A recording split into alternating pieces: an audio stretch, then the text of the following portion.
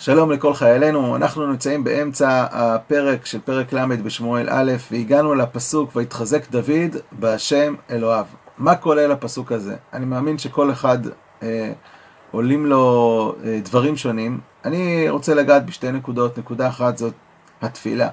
אנחנו מוצאים בספר תהילים שדוד המלך בכל פעם שהיה לו איזשהו קושי, הוא נושא ידיו לשמיים ומתפלל, ויוצאים שם תפילות אדירות שממשיכות איתנו עד היום. מה יש בתפילה? אז קודם כל יש בתפילה לחזור לידיעת השם. כמו שאומר הרמב"ם שמטרת התפילה זה להידבק בידיעת השם, מי זה בורא עולם, מה כוחו, מה מקומנו, מה תפקידנו, להגיע למקום של החזרה לעולם הדת, שאין שום שולט ומושל אלא הוא. מכאן להגיע לו אולי לבחינה השנייה של הרמב"ן שהוא כותב בהשגות לספר המצוות, שעיקר עניינה של התפילה בעת צרה, להאמין בהשגחת השם, להאמין בכך שהוא יכול להפוך את הכל ממציאות הכי קשה למציאות הכי טובה שיכולה להיות. ומכאן אולי למה שהרב קוק מחזק בעולם התפילה, שזה בניין הרצון. אדם שנמצא במצב שהוא עסוק בהווה, בקושי של ההווה, עסוק בקושי של מה שקרה בעבר, עולם הרצון הוא עולם של יצירה, הוא עולם שדוחף אותך לעשייה, הוא עולם שמכניס אותך למקום של מהם התקוות, מה הרצונות, לאיפה אנחנו רוצים להוביל את המציאות שאנחנו נמצאים בה כרגע. וזה בניין הרצון של התפילה, שלוקח את המצב ושואף קדימה, בונה את התקווה קדימה, לעסוק בעתיד ולעסוק בעשייה. רצון זה לא משאלות לב, זה משהו אקטיבי בסוף שיוצר פעולה. וזה מה שקורה כאן.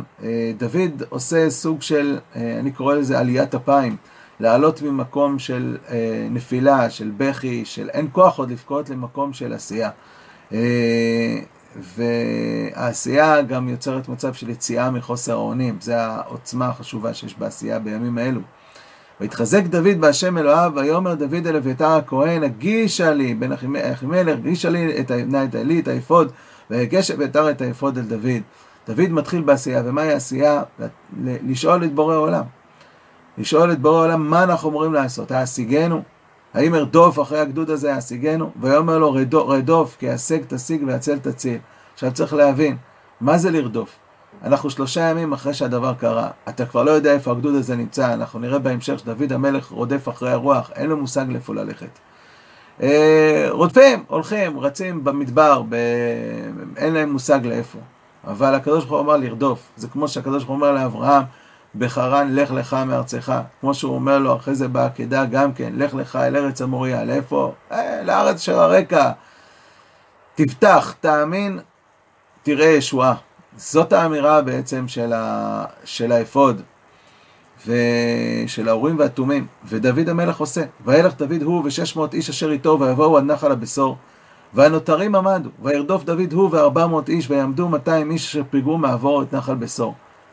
מצער מאוד, איך יכול להיות 600 האנשים שהולכים איתו לכל מקום, חודשים, שנים, עוזבים פתאום 200 איש, אין להם כוח, אולי אין להם כוח של אמונה בהשם, אולי הם מיואשים, אולי הם, סערת הנפש של מה שקורה עם האנשים והילדים שלהם לא נותנת להם מנוח, אין להם כוח להמשיך לרדוף, אולי הם לא מאמינים, לאיפה אתה הולך? מה אתה רודף אחרי כלום, אחרי הרוח?